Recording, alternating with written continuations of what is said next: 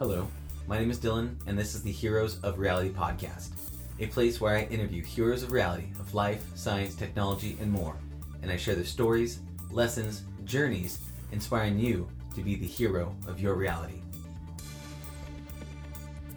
And on today's episode, I interview Vak Sambath, investor and serial entrepreneur.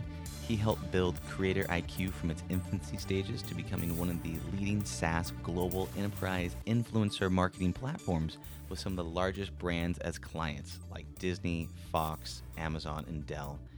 Vak led product development, design, user experience, and customer acquisition. He's got more than 20 years of entrepreneurial and startup experience under his belt. He has a proven track record to help consumer-facing products scale from ideas to growth stages and beyond.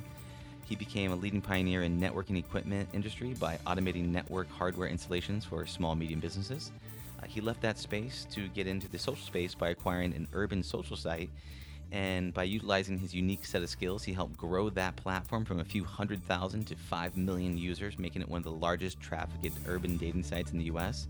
And he continues on to build and develop his skills and superpowers.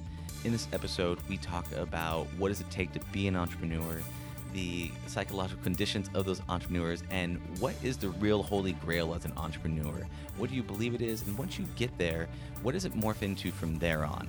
And so I am very thrilled and excited to introduce my friend and buddy, Vak Sambath. So am I going to continue?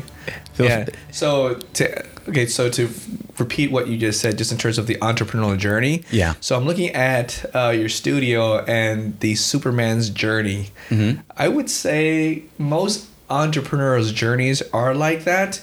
So I without naming any names, I was actually in an earlier meeting, with a friend of mine, that has, his own set of kind of journeys, that he's morphed into, a different individual every single time at that stage, of challenge with his, entrepreneurial life. I think for myself, God, I mean, sometimes I wake up like many entrepreneurs. Yeah. You just ask yourself, what am I doing? And I don't think there's a really good answer for what you're doing, except I think we talked about this the last time we spoke, which is you've got to be crazy. You need to have some sort of crazy drive, because if you're just doing this only when the times are good, so often does it kick you in the wherever, it stops you, right? So you need to have some sort of drive that keeps you going in some sort of crazy mindset. So, but what is crazy though? I say this because I ask myself this question every single day, because the mindset of an entrepreneur is all over the map. There's no written script. Mm-hmm. I mean, we mentioned about this, try to understand, these, infamous guys like the Steve Jobs, their mindset, or the Elon Musks of the world, or the Jack Ma. But then when you look at, in the reality of things, is all entrepreneurs that are fighting the good fight, are they really sane people? Well, you need to have some sort of... At what cost? That's the thing.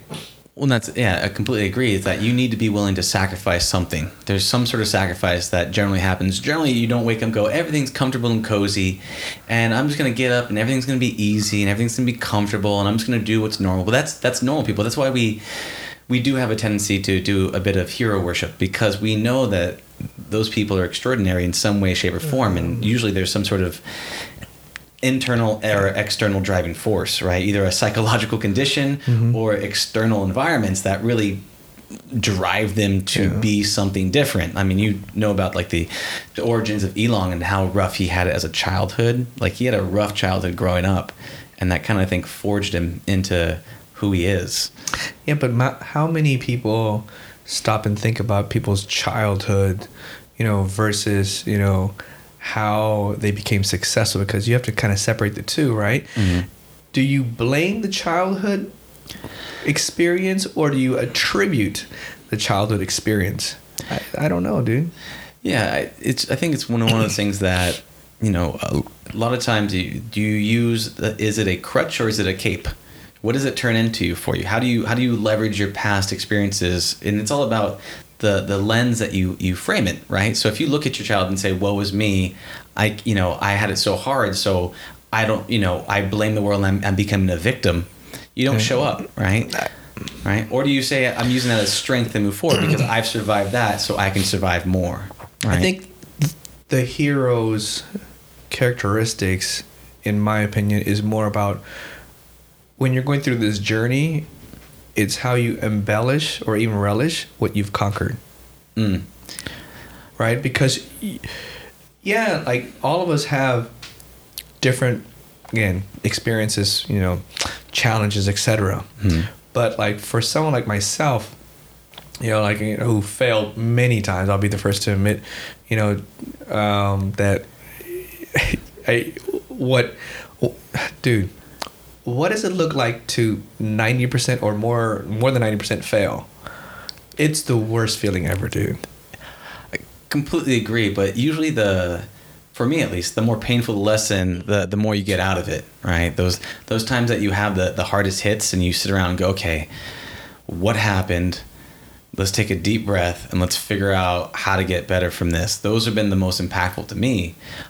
Would you mind sharing with us what are some of those painful lessons that you've learned and what were some of the takeaways that gave you the most experience points?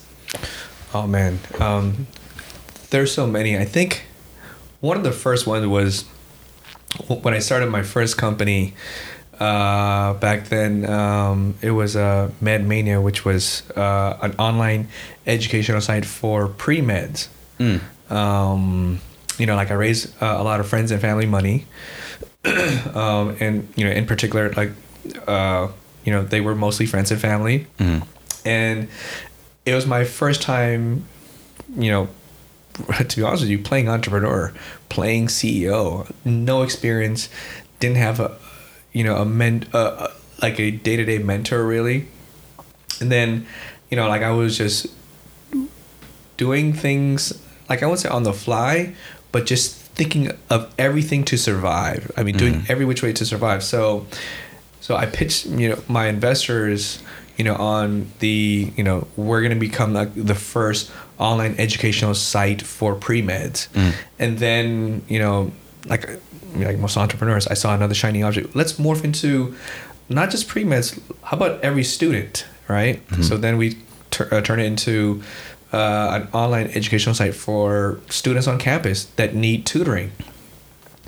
And then, I was like, well, I need to make money because I think this online educational thing was going to take a bit of time to make money because it was so early. Like I'd probably say this was like 2006, 2007, way before the Coursera and Udemy's of the world. Yeah. And then just because it's fight or flight, like I needed some other way to make money. And then like all entrepreneurs, like you're seeking opportunities. So one of my buddies at the company said, hey Vac, there is this online dating site that's got crazy traffic, but the site seems to be going down like pretty often. Maybe it's because they have a lot of traffic. So we reached out to the individual that was running the site, and at the time everyone was using Alexa, which is the online website rating, right, which tells you like how much traffic you've got. This is before Compete and Quantcast. Yeah. So we looked at that, at their numbers, like, wow. I mean, this is one guy running it, and his site, I'd probably say on Alexa was ranked maybe worldwide. I think it was worldwide number 23,000. Wow. If you look at it, that's huge. Huge. Anyways, we reached out to the guy, and then we negotiated a deal with him to basically take over his operations. We'll provide him with in-kind cash out front, and then we did a revenue split. And this is the first time I've actually told the story publicly, anyways. So we did a revenue split with him. So we would run it. So we grew the site from, probably at the time maybe, I think it was either 300,000 or 500,000 to like several million, in less than a year. Wow. Of users. And that went from pre-med education to overall education to online dating app to...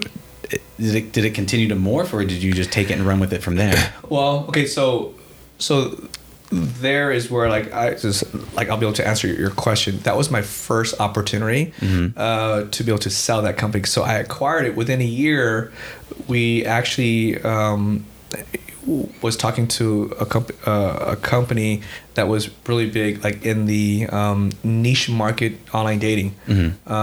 Christian singles meet, etc. And those who know the company would know who the owners were. Anyways, we were in negotiations to have this property that I was only running for less than a year, and we grew it to, I think, like the top 50 or something like that site in the country in terms of online dating. Wow. Yeah. So I think we had like 300 million page views a month. Wow. Yes. So, I mean, yeah, the metrics were insane, right? So anyways, we hired some investment bankers to value like our site, and it came out to single digit millions. And then again, how much I spent up front was only like $100K up front. Wow. In less than a year, like I had an offer. So you acquired for $100K, and a year later it was worth single digit millions. But I wanted more. Oh. I was like, no, I'm on my way up, moving on up. Yeah. So, the bankers that we hired said, it's worth more than they're offering. You should hold out. We listened. And then, this was right around during, in the middle of the recession, like the 2008 crash, right? So, at the time we were doing about maybe from our, ad sales outsource agents, we were doing about $250,000 a month. Wow. In ad sales. So you held out. You're making more revenue. You're going to be on top. You're going to hit number 1 on Alexa. What happened? I wouldn't say number 1 on Alexa, but yeah, but I mean, these are all projections and stuff, Yeah. But because of the 2008, I mean, we use that, as part of our leverage, and when I remember clearly. I mean, right around November to late November, 2008, when everything just went downhill, all of our contracts for those projected sales all canceled out. Wow. And everything went downhill from there. So it was my first time that I could have had an exit and just didn't, because I wasn't savvy enough to say, hey, Vac, you need to exit out of this one. So talk to me about the moment when you realized that you're not going to be able to sell this. And I mean, what's going on in your head? What are you telling yourself? And then what convinces you to step back up to the plate? So when everything went downhill, all I was focused on was basically, how do I even try to salvage this? You just couldn't.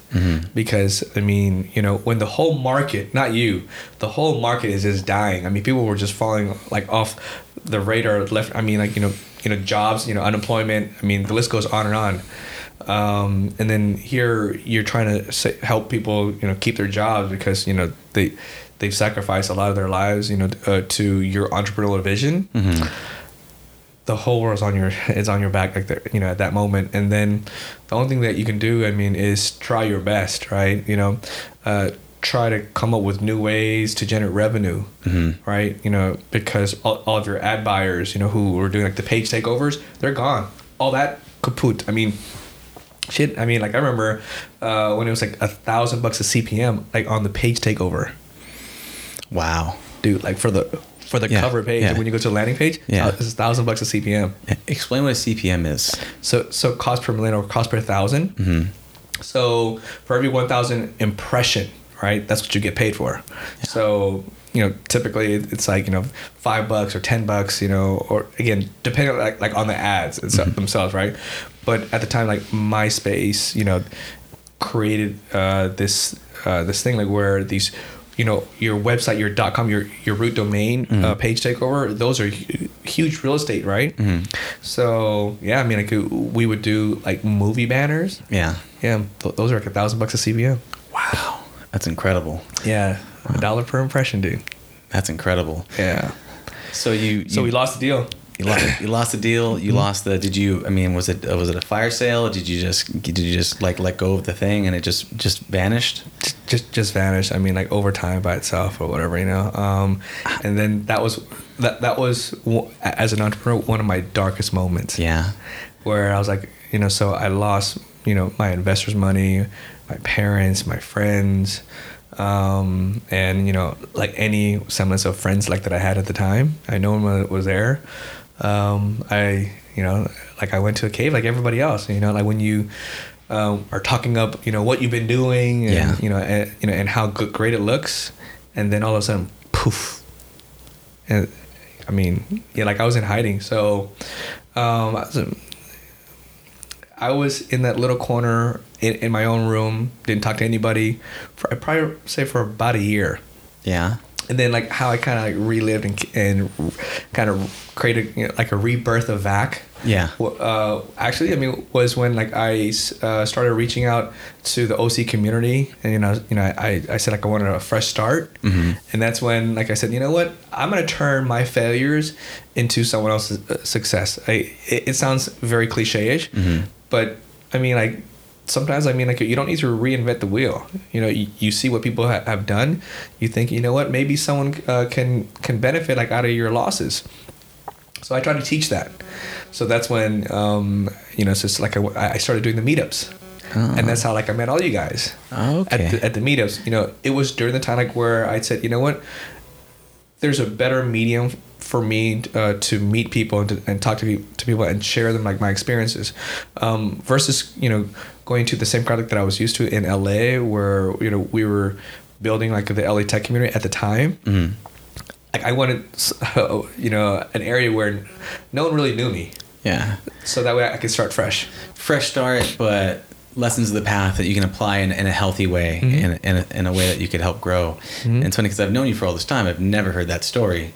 And I've never knew I only knew you as the gentleman who's putting on the events, teaching lessons, giving them insights, and really showing us kind of what you can do. I bumped the mic. Yeah, it's all good. Yeah, no, it's just, but that was the story behind why I did that. Yeah. It was because like I really, really wanted to force my way out of my hole.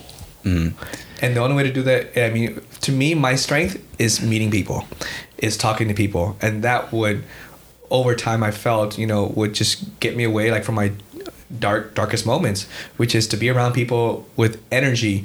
You know, like, to me, it's such a great feeling to, like, listen to other people and their ideas. They think that they can solve the world and do this and do that. That was inspirational. And that's why, like, I went to those meetups. Awesome. So you'd consider your superpower the ability to connect with them, inspire them, kind of be an ear to them? Is that? I wouldn't say like that's my superpower. Like I think that was where the light was leading me to get out of my cave.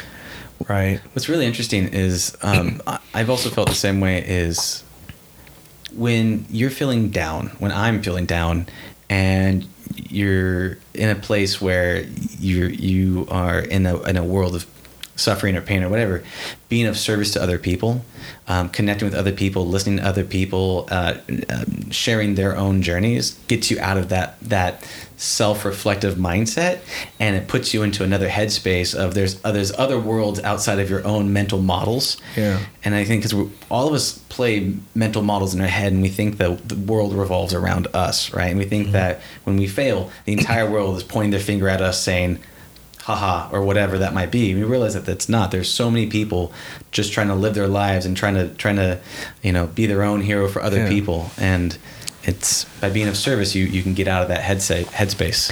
Yeah, but I mean, to each and every situation, like there's always some nuances that, like I said, I mean, like earlier, which is there's no written rule, like where if you do this, you get this. So even like when I was going out and meeting people, imagine like if I didn't connect with guys like the Michael Sawitz, or yourself, and other people, would I really kind of I guess the same outcome or a better experience. I don't know. I mean, like, I think if you don't open yourself up to connect to people, then you don't have any anchors. Because I think when you want to get out of your hole, you need to find your anchors. When you say anchors, you mean other people that ground you, or you mean perspectives on your own situation? What do you mean by anchors? So I see it this way. If you're in a room and you want people to pull you out, you gotta throw that hook. So that way, these ships that are moving, because they're gonna move without you, they're gonna move regardless. So you gotta find people to hook you out. That's what it is. Got it. You're looking for momentum. You're looking for people that are moving somewhere that you can hook onto that will carry you somewhere else, mentally, emotionally. It's like your life raft. Because if you're drowning, right, someone could throw you a life raft. Yeah. But there needs to be a connection to pull you towards somewhere. Yeah. So guys like you and everyone else was pulling me out of that sinkhole. That's a really interesting thought. Because if you're by yourself, you're gonna continue to sink. That's what it means. Yeah. Because you feel like you're in your own world and you're sinking, and then you can actually throw into someone else's models of life, emotions, journeys, and you can jump on their bandwagon and go with them where they're going, which will carry you to a new place, new insights, new people. They need to pull you out. Yeah, that's what it means. I mean, people need to pull you out of your rut. Where they pull you out to, it depends on some sort of connection that you have with them. If you don't, you're going to be pulled from one hole into another hole. In terms of like entrepreneurship and like if you're going to build this skill tree of abilities as an entrepreneur and like level up, and because there's no one path to get you to where you need to go, what do you think are certain skills that entrepreneurs need to develop in order to level up? What do you think in terms of, because that sounds, one of them is how to get out of your own headspace, sounds like one of them. If you're in quicksand and you need to be able to throw an anchor on, that sounds like one ability. What other abilities or skills do you think people need to develop, and how do they develop those skills? The biggest challenge, and one way to answer that question is, one, you got to be committed, right? It's a commitment to yourself, right? And you have to decide, because sometimes like life teaches you lessons and say, that, hey, this is not for you. It's like when your parents says, don't do this. Yeah. Right? So you have to decide this is what you want to do, because life will always tell you, hey, don't do this. That's how you were born. That's how you were raised. Don't do this because it's going to hurt. Well, entrepreneurship is the same way, right? The life of success is going to hurt, right? It means you're going to sacrifice your family. You're going to sacrifice a lot of money. You're going to cry. It's going to hurt. Being willing to suffer through the pain, but be committed to the cause. Yeah. I mean, so like if you want to become not even become an entrepreneur, be an entrepreneur. I think we talked about this like the last time, right? You don't just become an entrepreneur, right? You don't just decide one day, that you want to be a superhero, right? Some superheroes are born and you can't be like them. Because not everyone is the next Stephen Hawkins. Well, you're talking about natural skills versus cultivated over time. Correct. But one of my beliefs is anybody can level up to a certain level. Now, maybe you don't have certain affinities, right? A natural ability. Some people have an affinity to be amazing at baseball or math or whatever, but you can level up if your willingness of commitment over time is something that will allow you to level up. So maybe you don't start out as savvy as another entrepreneur, but you can go through and you can fail your way to maybe not get to the level of Elon Musk. Maybe we're not all going to be Elon Musk, but you will be able to get to a level where if you stopped and you look back at your past self from like 10 years ago, you realize like, how could I? It's very difficult. People underestimate. Well, they overestimate what they could do in like a week or a month, but they underestimate what they could do in 10 years. And so you look back at yourself over that time, it almost seems like you're a different person if you stay committed to a path. Yeah, but it's one thing like that I've learned, right? if you're comparing yourself to other people that, you know, have started companies, you know, like in their 20s and have been successful, whether it's 20s or 30s, you know, or, you know, it's just like on my Instagram feed where, you know, there's people like that say J.K. Rowling, you know, was broke at this age, or, you know, Oprah Winfrey was broke at this age, etc. You know, or like the Jack Ma's of the world, where, you know, they were rejected by jobs like so many times.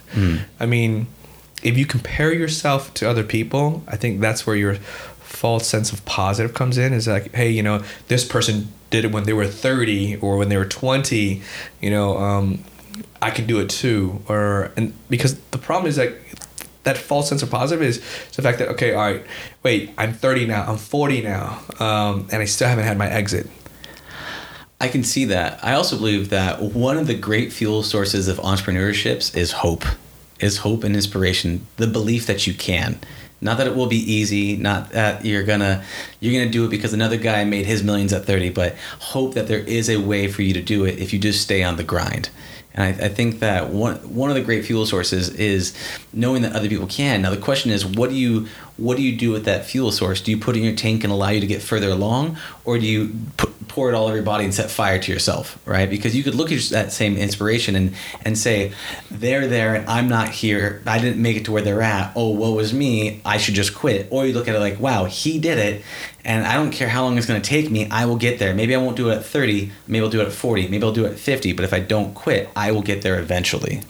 Yeah, but there's working, you know, I'm sure you've heard there's working harder and smarter, right? You know, yeah, sure, you can be beaten down so many times, you know, and you can just get back up and just take that shot again, you know, but trying to you know, it's like trying to do the same thing and trying to and expect to get a different result. There's other factors I feel that can help you, you know, which is like finding like a great mentor. Oh yeah. Finding someone with, you know, additional experience. Finding someone to add value to you where it allows you to think differently.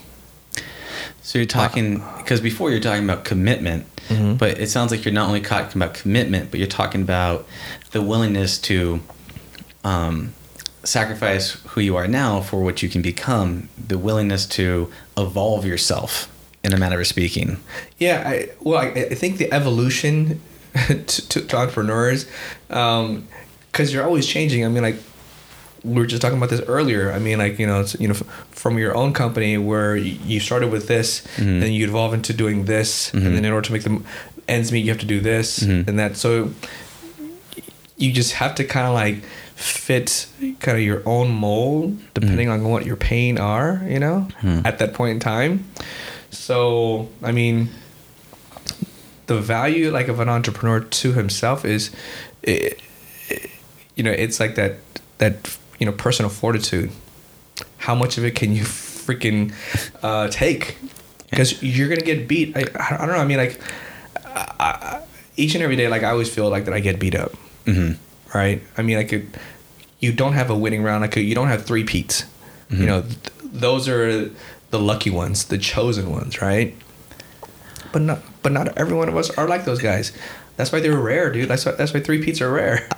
Yeah, I think that a lot of times when you hear about an entrepreneur, you're like, oh, he was so successful. It's just because you haven't digged into his past. You haven't figured out like how many times he got jacked over and you know what's really affected him. In terms of finding a good mentor, that old hermit in a cave, where would you suggest some people look for, or how do they know where to find a good mentor, or what are good characteristics of mentors that they would seek? Ooh.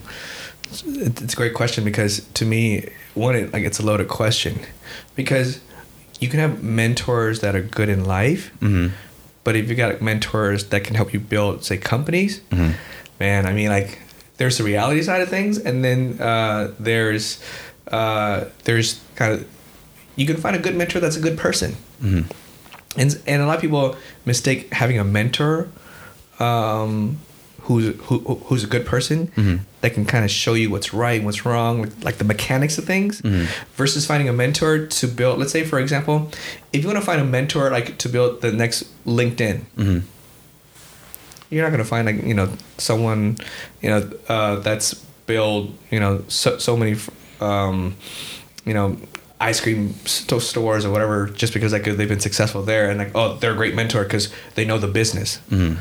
So you would need someone like, who's got connections. I mean, like, the reality is you need connections mm-hmm. to people, to money, right? Like I was having like this conversation earlier where like, you can have a mentor that says, oh, you know, like I built this business and I know so many people, but those people like know him. And then like if you have them as a mentor and they help you grow your business, doesn't mean that you're going to get the same exact success as this guy. Sure. Right? He or she can only open doors for you. But some people think that having a mentor is the key to your success. It's not. A mentor is supposed to be like your sounding board, and you are the one that's building the business. Some people think like having a mentor is going to take you to the promised land. It's not. Well, it's receiving advice and executing it is very different, and being able to have that, you know, feeling the fear, doing it anyways, understanding the difference between strategy and tactics and execution are all very different, right? So someone might be able to give you good strategy, but not good. You have to execute it yourself, right? So what, can you talk to me about some times that you've had, like a challenge with execution? Like you've seen a good strategy, but what has been a challenging thing about executing on a mentor strategy, or what did you have to do in order to like level up on the ability to execute? Well, many challenges. I think the biggest thing is when my ego basically says, you know, Mac, you got this, you know, and then when like I don't admit to myself that I don't understand this. It's so challenging, right? So the mentor, or even your consultant that mm-hmm. says, you know, you need to do this, etc. And then you just sit there, yeah, I got it. Oh yeah, cool. I'm gonna go do it. And then like because the mentor isn't gonna roll their, usually, you know, they're not gonna roll up your sleeves or their sleeves, you know, to kind of build this out with you. You're the CEO, you're the founder, you're expected to know everything. So some entrepreneurs will fake it. I was one of them. Mm-hmm. And I was like, yeah, I got it. So I go there, I put it together, and then, you know, I try to go execute it, and then I got a different result. But that's because like I didn't check in, you know, with say like my mentor and, you know, and say, hey, you know, before I go to execute this, is this what you mean? Mm-hmm. Those are things like that I didn't do. It's the communication. Yeah. So just because you met it with someone and you say you got it doesn't mean that you go out and just build it and then see what happens. Really though, your relationship should be, they share this with you, you plan out, you work with a mentor, and you iterate off of what was shared mm-hmm. over time. Then you go and, you know, and execute on the idea. I think the false idea is the fact that like you want to respect your mentor's time mm-hmm. and say, okay, all right, that person gave me really good feedback. I'm going to go do it because that's what I'm supposed to do. Mm-hmm. No, I mean like your interpretation might be different the first time around. Mm-hmm. You need to go back. You know, I can talk to your mentor and say, is this what you mean? Because their vision could be different from yours. Yeah. One thing you talked about that, there's actually some advice you gave me recently that I really appreciated that's on the same point. You're talking about mental models. So your mentor has a mental model in his head, something that he's defined as, okay, in order to play this game, here's what you need to do. X, Y, and Z, go execute it. In your mind, for ego reasons or whatever the reasons are, you don't get the absolute clarity. You only get one touch point and you go, I've got it. You run off and you do a major execution. But what's in your head, your mental model, is drastically different than his. And unless you build a little bit and iterate and show each other and say, this is what I've got, you have this misalignment. And then all of a sudden you have massive energy and then investment. And then you have one of those investments of time where you have a time sink and you're like, but I put so much time in this execution of this mental model, I'm just going to put it in anyways, which then you're now at drift with them, which puts you out of sync. Correct. you gave me some advice recently about customers and actually how to keep consistent mental models with them. With after a customer call, you do X, Y, and Z to realign. Can you talk to us a little bit about that and what that looks like? Oh, wait, which one? I mean, give me an example. So, Sorry. if you're talking to a customer and you have a very interesting meeting with them, and they describe to you the benefits of your product, the use cases of your products, and the things that they could do, and you go, yes, got it. Then after that, you don't just go off and start building that. You then do some things to align yourself with the customer to make sure that you're both in sync at the same mental model, right? Right. You want to talk about what that is and how you work at that with your current company? So I think like what you're referring to was when you're interviewing a client, and they tell them like, say, your problems or your issues. And then I think like one of the things that you did was you went and tested out what they were saying or doing by interviewing their team. Is that what you're referring to? Oh, I'm saying referring to of when we talked before about building out a deck of saying this is what you said, this is what we have, and does it meet? So in terms of a product iteration for alignment, not just with mentors and saying this is your strategy of this, but also in terms of product development with what a customer or a client asks for versus what you have and what you could build for them. Excuse me, got some allergies. So I think when we were talking at the time was when I was asking you to go through and tell me your pitch, and what I noticed in your pitch was your idea was so detailed in terms of structure that as a customer, I'm not so sure that you're connecting with me and my pain points and my problems. So I think what we were talking about at the time was, okay, so start over and walk me through that you understand my journey, right? And talk to me without showing product features and tell me what I'm doing and help me discover where and what I need to fix. So, does that make sense? Yeah. So you're saying that, okay, that hi, Mr. Customer and or client. From what I'm understanding, I went away and I put together some information, something that is written, detailed, drawn, or designed, and I'm going to put down and I'm going to present to you. Is this what you said about your journey? Is this where you're at? And is this where you're trying to go? And if we had product X, Y, and Z here, would that help fill your needs of what would help you on your journey? Would this be a tool for you, a thing for you to help you get to where your destination is, right? To help them on their own journey or path. Right. I think... in that context, it was more about like how you're showing them what you're doing versus telling them like how you're making sausage. Here's what we're gonna do to help you do this. Yeah. Most clients don't care about those things, right? Yeah, it's focusing on mechanism versus focusing on the result, right? Saying, exactly. Hey, you really want this. Don't. We as entrepreneurs are enamored with our mechanism. We are enamored with our product. We are so focused on ourselves that we're not, like you said before, helping someone on their own journey, being enthralled with what they're doing, and understanding that, hey, this might be a tool to help you get from where you're at to where you want to go. Yeah. Since we're talking about this, okay, so I remember now. I think when you're talking about your product, again, it's just kind of ad hoc.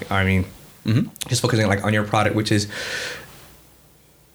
as a business owner, you're telling me how you did this, right? To me, to be honest with you, I don't care how you did it, right? Because you're really excited, like the mechanics, how you built this, did this to get this outcome. But by the time you explain to me what the outcome means, or how you got there, you spent like 30 minutes of my conversation and you only have, 45 minutes of my time. Yeah. So you spent like the bulk of the time that you have with me explain like the how it works, that you've already lost me. Yeah. I think that was where like I was going with, like when I was, when we had this conversation where you were so busy on the mechanics, you just didn't get to the point. Because I think small business owners, they're nice enough to give you the time, but all they care about is, how can you keep my doors open? Yeah. How do you help me and help me grow my business, grow my community, grow my customers, grow my income, grow my revenue, and then focusing on that. Yeah, because like if you're focusing on the mechanics, like how you built this tool to help your business, I mean, I could 90% of that just goes in one ear and out the other ear. Yeah, being pleasant. Yeah. Oftentimes, it's funny. I've noticed this too, that you get a lot of false signals when building out products. Is that people want to be nice and they don't want to hurt your feelings, and so they come up to you and they do a lot of nodding. They go, yeah, that's great, yeah. One of the things that when I was in the food truck space and young food truck people would come up and go, how do we get started? What do I need to do? Instead of them spending all their focus on brands and messaging and stuff like this, I was like, here's a simple test. It's how far can you remove yourself from the product to get honest feedback from your customers? So I'd have them go and say, okay, build 1 or 2, 3 items that you think would be valuable, right? And then go to some event where there'd be people, your type of customers, and go, hi, I was hired by this owner. He's too scared to get honest advice from you. So he hired me to get direct feedback. I don't care at all what you say about this product. I don't care what you say about this food. I just want to get honest feedback so I can go back and tell him, because he is not comfortable getting that honest feedback. So please try this. Give me your honest feedback. I'm going to write it down. I'm going to present it back to him, to try to give your customer the air of being honest so that you can adjust it quicker. Because so many times people say, oh, this is great, and they smile and walk away, and they go, my product's great, and you get that validation, and then you run off and you incorrectly build and execute and build a whole company around a product. Because the interpretation I was wrong. I mean that false sense of, or that nod wasn't a nod that they get your product.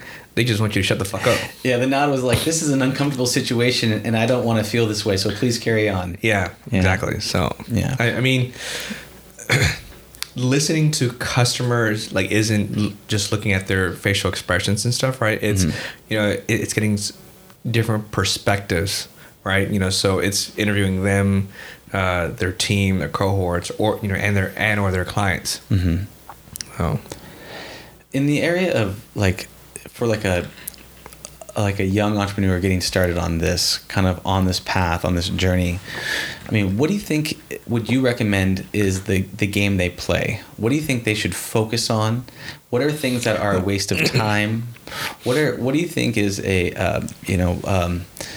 irrelevant side quests that you see them just spending too much time into, and how would you get them to take the shortest path to where they need to go?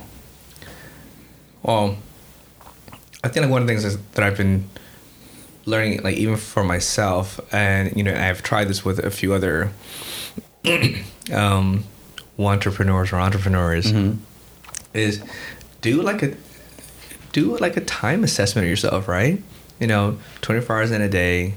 I actually put together a spreadsheet for somebody earlier, where I'm like, okay, so how much time do you need to sleep? How much time do you go to the gym that you need? Do you have any girlfriend time, drive time? I mean, I went down to the detail with them, right? And on average, even if you had 1 or 2 jobs, right? But let's say ideally it's about 8 to 9 hour job that you have to commit to.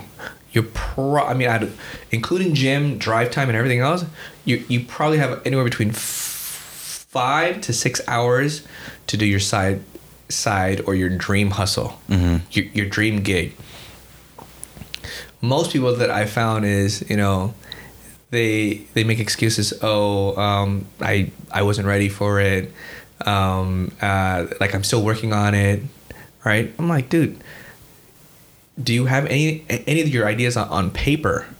They don't. But I see that they that they go to the bars, they hang out, etc. I mean, to me, it's to answer your question, get serious about it, right? I mean, you do your self-assessment, do the math, and you say, hey, I've got 5 or 6 hours in a day. What am I going to commit and dedicate to in terms of building this one gotta have moment? I gotta build this thing, or else it's not gonna work. And I also think, it depends on the individual too, because you've got people who who have time on their hand and they think it's and they think it's cool to become an entrepreneur like everybody else. I mean, there's those people, and then there's those people who get lucky. Mm-hmm. I don't know. I mean, like I'm not as lucky like as many people. Like I bust my ass. Mm-hmm. Like I work a lot.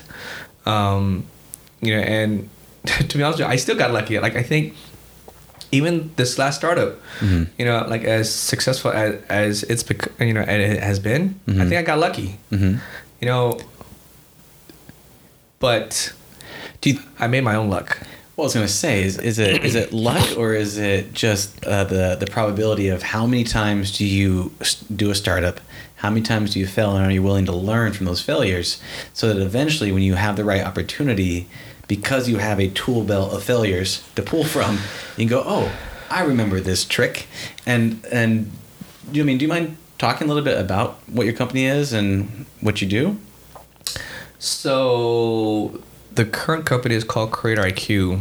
We're one of the largest SaaS enterprise companies in the world. Mm-hmm. And it tracks, manages, everything from payments to helping brands be, compliant, mm-hmm. When they're posting online, to fraudulent followers. The list goes on. It's full end-to-end SaaS enterprise system.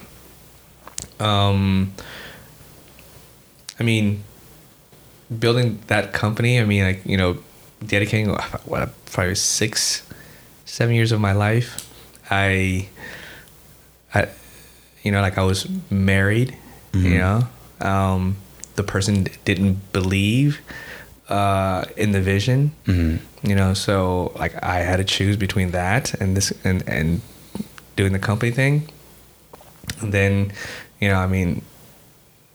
like many entrepreneurs, not having a real social life. The sacrifices to get to this point.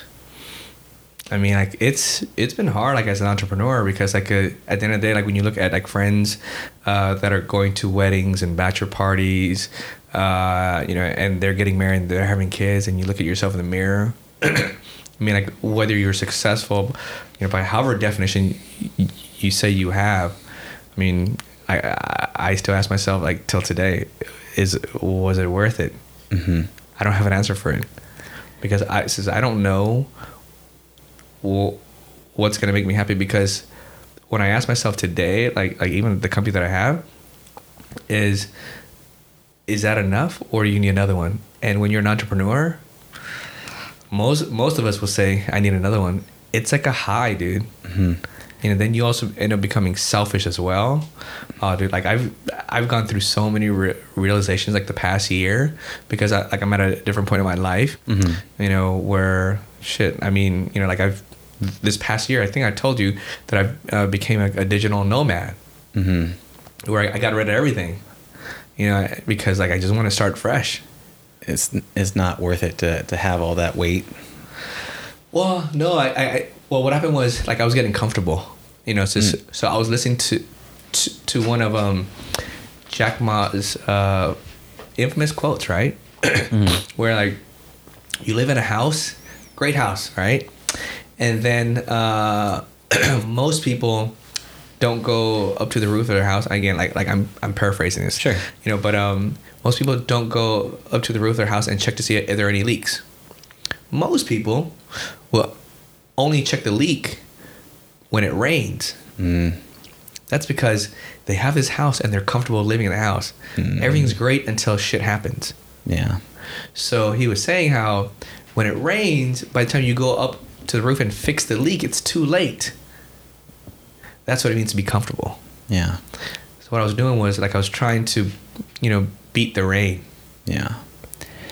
It's funny. What that reminds me of, I don't know if you ever listened to Dan Carlin's Hardcore History. Mm-hmm. It's a podcast where there's a amazing episode called Rise of the Khan, and it's about Genghis Khan. and the Mongols had one of the biggest problems of keeping China, because what happened is the Mongol hordes would come in, they'd take over China, they would start to marry Chinese women, they would get super comfortable, super soft, and then China would then take them back over. And it wasn't until I think I think his name was like the Golden Horde or something like that. He had like a patch of the Mongolian steppe inside his area right outside of China, and he would rotate all the Mongols so they would never get soft. And you'd send them to the steppe, and so it'd stay hard. Bring fresh ones in and bring them out. And it's like, unless you find a way to consistently stay uncomfortable, you will get soft and comfortable. So that sounds like what you're trying to do, is by trying to be able to, how do you find ways to make yourself uncomfortable so you stay hard, you stay lean, you stay mean, versus big, fat, comfortable, rich guy? It's so easy. I mean, whatever stage of an entrepreneur you're at, I mean, like, you know, like I was talking to a friend earlier today, I mean, you know, he's, you know, raised some money, you know, X amount of dollars like in the bank, and, you know, he's got this one opportunity because he's got cash at the bank, can go build out like his dream. But the thing is that like, when you don't have that money in the bank, you're busting your ass to raise that $500,000, you know, or like that money. But once you have that money, why do you shift and not be the same person like as you are today? It's that shifting gears to slow down. It's because that speed. But why? It's a more comfortable speed. Yeah. So you have to to me, like, I had to throw myself out the house, really, for lack of a better word, just so I can be comfortable. So you intentionally made yourself uncomfortable so that you could prevent any situation where you would. Now, does that come from thinking about your original lesson where you crashed and burned and said, oh, I should have known sooner? Or what is it? Is it just the Jack Ma quote, or was there some other life lesson along your path that makes you want to stay hard consistently?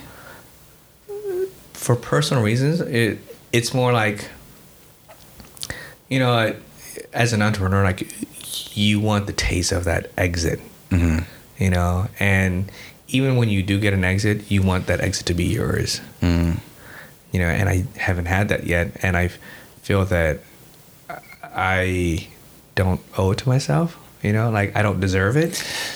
That's what it is. Like I don't deserve to be comfortable, but you have to think that way. Otherwise, you got to be complacent, you know? 100%. You feel like you haven't earned it yet, and you need to earn it, and so you're continuing to earn it. Is that your holy grail, or what drives you? Is it the big exit that's yours, or what? You know, what is that motivation, that holy grail that you seek on this entrepreneurial path? Well, I can be frank now. I mean, I think nowadays there's being a good guy, and then, you know, there's always being the person that everybody, you know, talks about, like the Gary Vaynerchuks of the world. You know, so like, every people, oh, you must subscribe to like a Gary Vaynerchuk and fuck this and fuck everybody, etc., whatever. And I'm like, no, that's not true. And not everyone's like him. I think to kind of sum it up, I mean, like, I've just been assessing myself and seeing, like, you know, what kind of person have I become? Right, because, you know, like, I'm a little bit older now. Yeah, like, you know, like, I'm gonna have, you know, like, I have this company here, but I don't know what it means to me, you know. So all my life, like, I was trying to build a company, raise money, you know, to try to build a company, and then what does it mean now? Like I'm actually struggling to figure out why aren't you happy? It's really the question, because everyone's, you know, will tell me back, you know, you've helped build this company, you know, why aren't you happy? I don't know, like, I've learned more and more, like, being an entrepreneur, and, you know, to kind of full circle this. Yeah. Being an entrepreneur, I think, like, and again, we were talking about this, you got to be egotistical. You got to be crazy. Right? You know, I mean, like, when Steve Jobs referring, like, you know, you being foolish, you know, the crazy ones. That's what an entrepreneur is, right? Like, you just can't accept that you have something. You just want more, right? You can't accept, oh shit, finally I have something normal. You can't accept that. Because then you'll stop being the entrepreneur. Correct. And I think what it was that, like, I started feeling that for once in my life, I might have started living a normal life. And it took the weird thing about this is that, like, it was actually scary. Yeah. I didn't want a normal life. Was it scary because you were afraid that you were going to change who you are? Or is it that you didn't want that lifestyle? Was it an internal fear of being someone different, or the life that you're going to have was like accepting that lifestyle?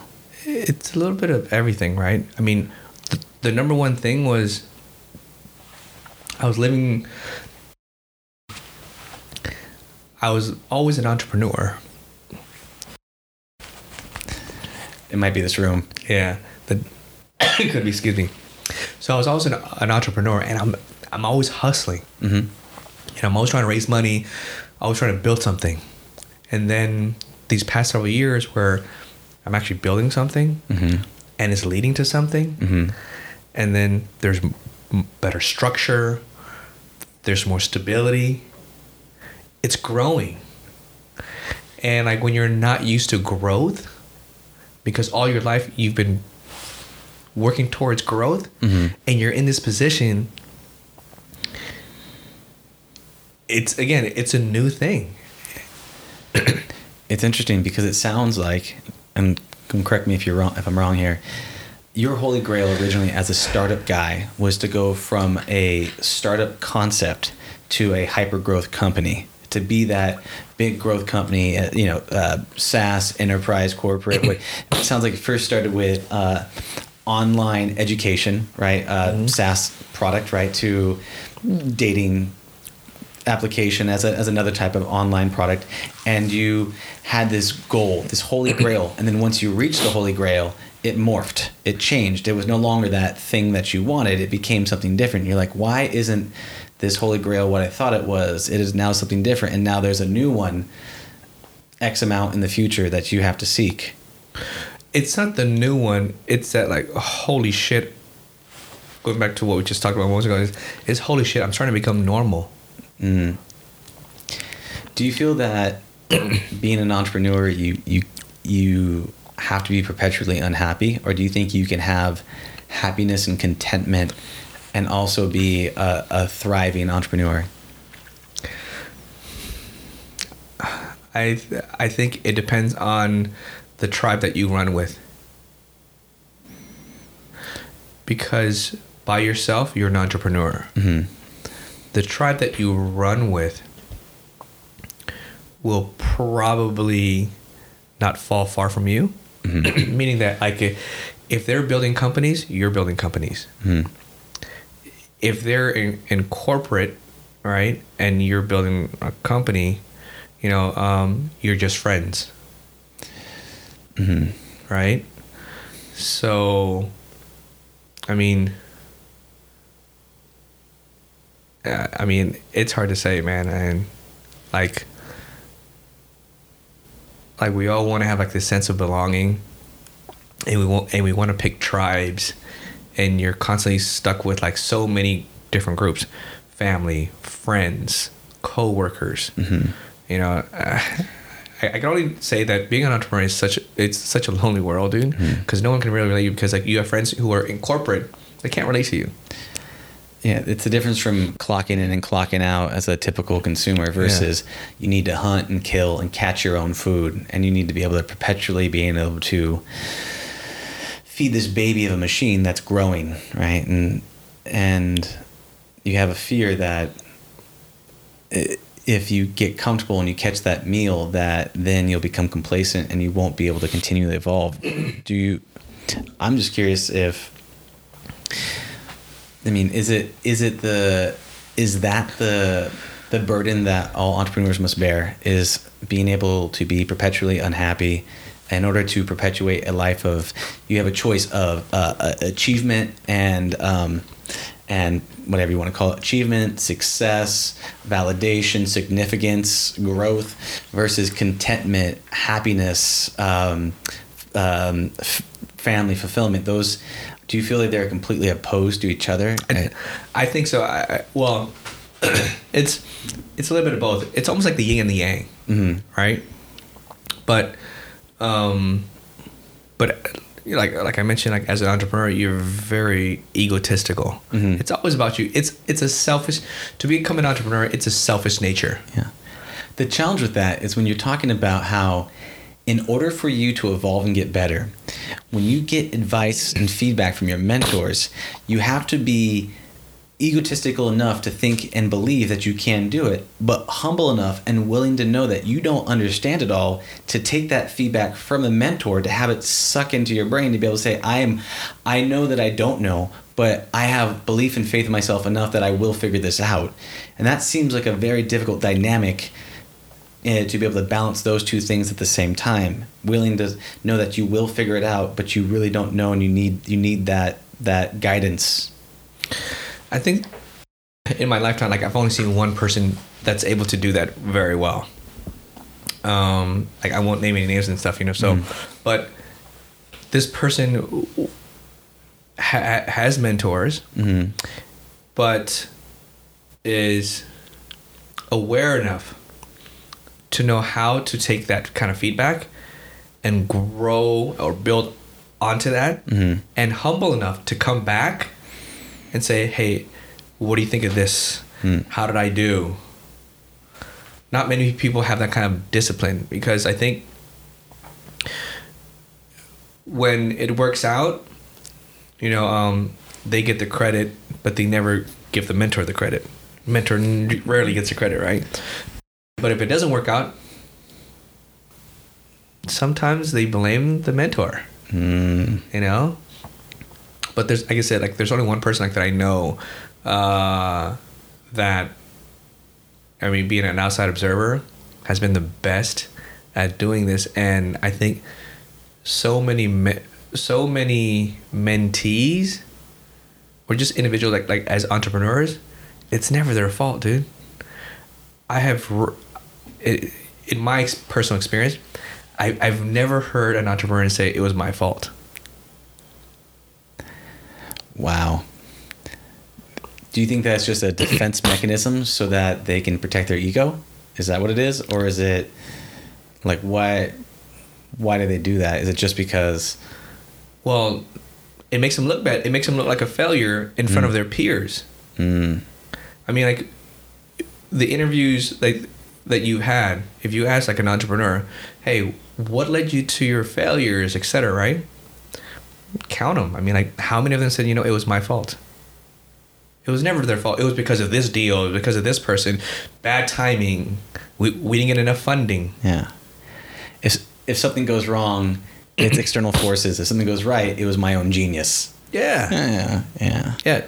Most people, I don't know what it is, but they, I get it. You have to protect yourself. Investors are listening, and you don't want to be blamed for it, and you don't want to admit to it. Yeah. Let me ask you this one question. What do you do, or what do you recommend people to do, entrepreneurs, young entrepreneurs, to armor up against these failures, to armor up against their own egotistical nature, to what do they do, or what activities can they do on a daily, weekly, or whatever basis to be able to build up this resilience, this discipline, this humble nature? Is there any activities or to combat against the natural depressions that come being an uncomfortable entrepreneur? A few things. Again, I mean, it's just, it's like one of our kind of themes so far is that like there's no playbook, but I think from that one individual like that I mentioned to you, like it's been the one individual like that I've witnessed that has done it very well, is to be open. right? And not only to be open, but you can open your time to them, but you're not listening to them. So listen. I myself included is like when you do listen, we're all so quick to jump and respond, right? So the other thing is digest it first. Like what are you listening to? I mean, like what are they really telling you, right? We're so quick to listen and react, but we don't listen and mentally digest what's going on. And then the other thing is that like we're so quick to say, okay, all right, here's what I'm gonna do next. But what you should do is put together a plan. That's the right way to do it. Put together a plan, take a step back, maybe take a break, and go back to it and see like how well you did. Should you tweak it here and there? That's discipline like that a lot of entrepreneurs don't do, but it's a discipline like that this friend of mine does very well, right? I mean, like I was actually in a meeting some time ago or whatnot, right? And a friend was saying how, you know, this person told him to prepare for a board meeting on Monday, but to prepare for board meetings, like on your Monday, you need to put together this draft by Friday and review it and work on it over the weekend. Well, this person didn't agree with it. You know, like I'm listening to him, disagreeing to this, or this person, I gave it away already. This person disagreed to it, but the person doesn't know that I have experience that method does actually work.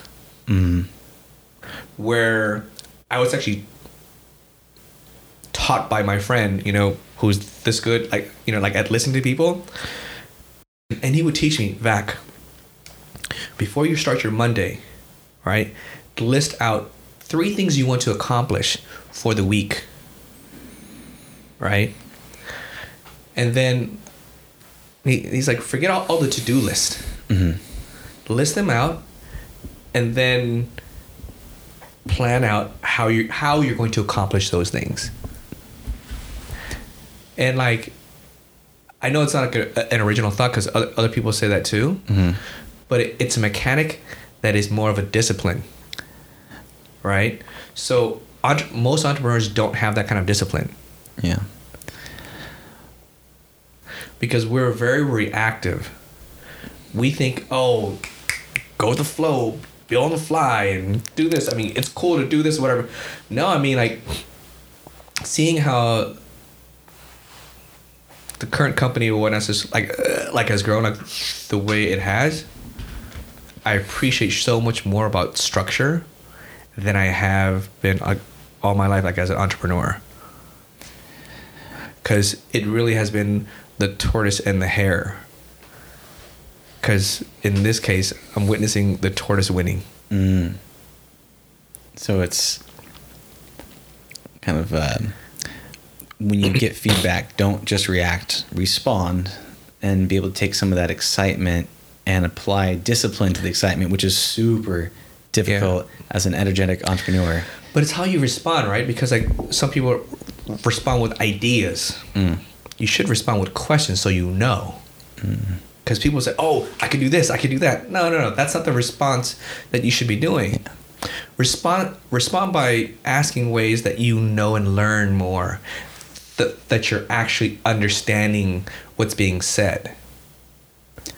So that way you continue to listen to what's being said versus giving that haptic feedback and saying, oh, maybe we should do this. No one asked you for that. Yeah. It's that quick validation versus I'm really seeking to understand you, whether you are a customer, a mentor, a co-founder.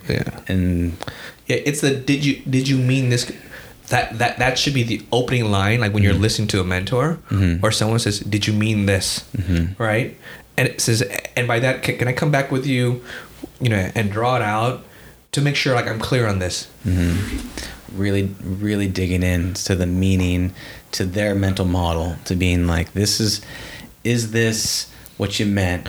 Yeah. Let's both be completely aligned before running off and spending a whole bunch of energy on something that may not make sense. Yeah, and most entrepreneurs don't practice the art of writing stuff down, writing what's in there. It says, like I go through so many entrepreneurs like where they'll say, "Oh, it's on my head." I probably say 80% of entrepreneurs do that. It's all in my head, right? Shit, I'm sorry, but you included. You're like, it's all in my head. I'm like, 100%. I'm like, no. It's just, if your mentor or someone else that's helping you out, they don't see it, right? That's not fair in terms of a bilateral communication, right? Because when the person that you're talking to, here you say it's on your head, in my opinion, it's more of like a sign of like disrespect, because then now you've put the curtains on them because they don't know what's in your head. You have to look at it like from that point of view. When you say it's on my head, that means you just took all my information and you're just going to do whatever you want with it. A two-way dialogue is okay, so I'm going to draw it out and see what you just told me. So then you have this natural engagement with them, right? Where it's continuous, where it's not one way, because someone tells you something and you say, "Oh, I got it, it's on my head," and you walk away with it. Do you feel it's more, it's just kind of like an extraction versus like I'm taking this information versus I'm going to collaborate with you on this, and I'm going to, do you think it feels more of a... It's not the extraction. It's more the fact that like the other person that you're talking to now would feel that they're cut off, right? Again, it's neither here or there. It's that like someone's trying to help you, and you walk away. "Oh, I got this." Like, stop that statement from there. Think about it, right? When you meet up with someone and someone says, "Okay, I got this," and you walk away, and most of the time you don't hear from them for a long time. Yeah. As a UX person, what kind of experience you're giving that person that you just engaged with versus your experience? Because then it goes back to my point. It's all about the ego. Yeah. Because you took it, you ran away with it, and that's it. No one else matters to you now. Versus you're saying that one of the best things you do for a mentor or anybody is to give them feedback, right? Even to your employees. It's actually, it even trickles down to your employees. What happens like when you explain something to your employee, right? And they say, "I got this." Don't you say, "Well, can you give me a list of tasks of what you're going to do?" And send it to me in my inbox by so-and-so. Just, you're their boss. That's why you asked for that. But imagine like if your employees just said, "I got this, don't worry about it," and they walk away. Yeah. You feel like they don't want to take the time or put in the effort to be able to really connect, right? Close the loop. Yeah. Yeah, like connect with you, close the loop. I mean, that's the whole point of like working in a collaborative. It's the term collaborative, right? You want to collaborate with the people that you want to work with. So you're looking for this loop back, right? But when someone walks away, with X information, and you're not sharing it, that really is what most entrepreneurs do. Like they don't see the value in listening, digesting, reciprocate, kind of come back and say, "Hey, this is what you mean," etc. It's a whole lot of discipline. Yeah. And that's what I'm learning. Like, I do it too, by the way. I mean, like I didn't realize this until I realized someone was doing it to me. And then I'm like, "Oh shit, I was doing it to somebody else." You know what I mean? Yeah. So it's no one's fault. It's just like, "Oh shit, I was that prick too." You get the perspective. Yeah, but Totally. That makes a lot of sense. Yeah. Thank you, Vac. I appreciate you coming on here. I really enjoyed this talk and all the feedback you've given, and lots to think about. Yeah. With the final question, if somebody wanted to reach out to you, how would they reach out to you? Hello@Vaxter.com. Hello@Vaxter.com? Yeah. All right, beautiful. All right, thanks for coming on, brother. I appreciate it. Sounds good. Anytime.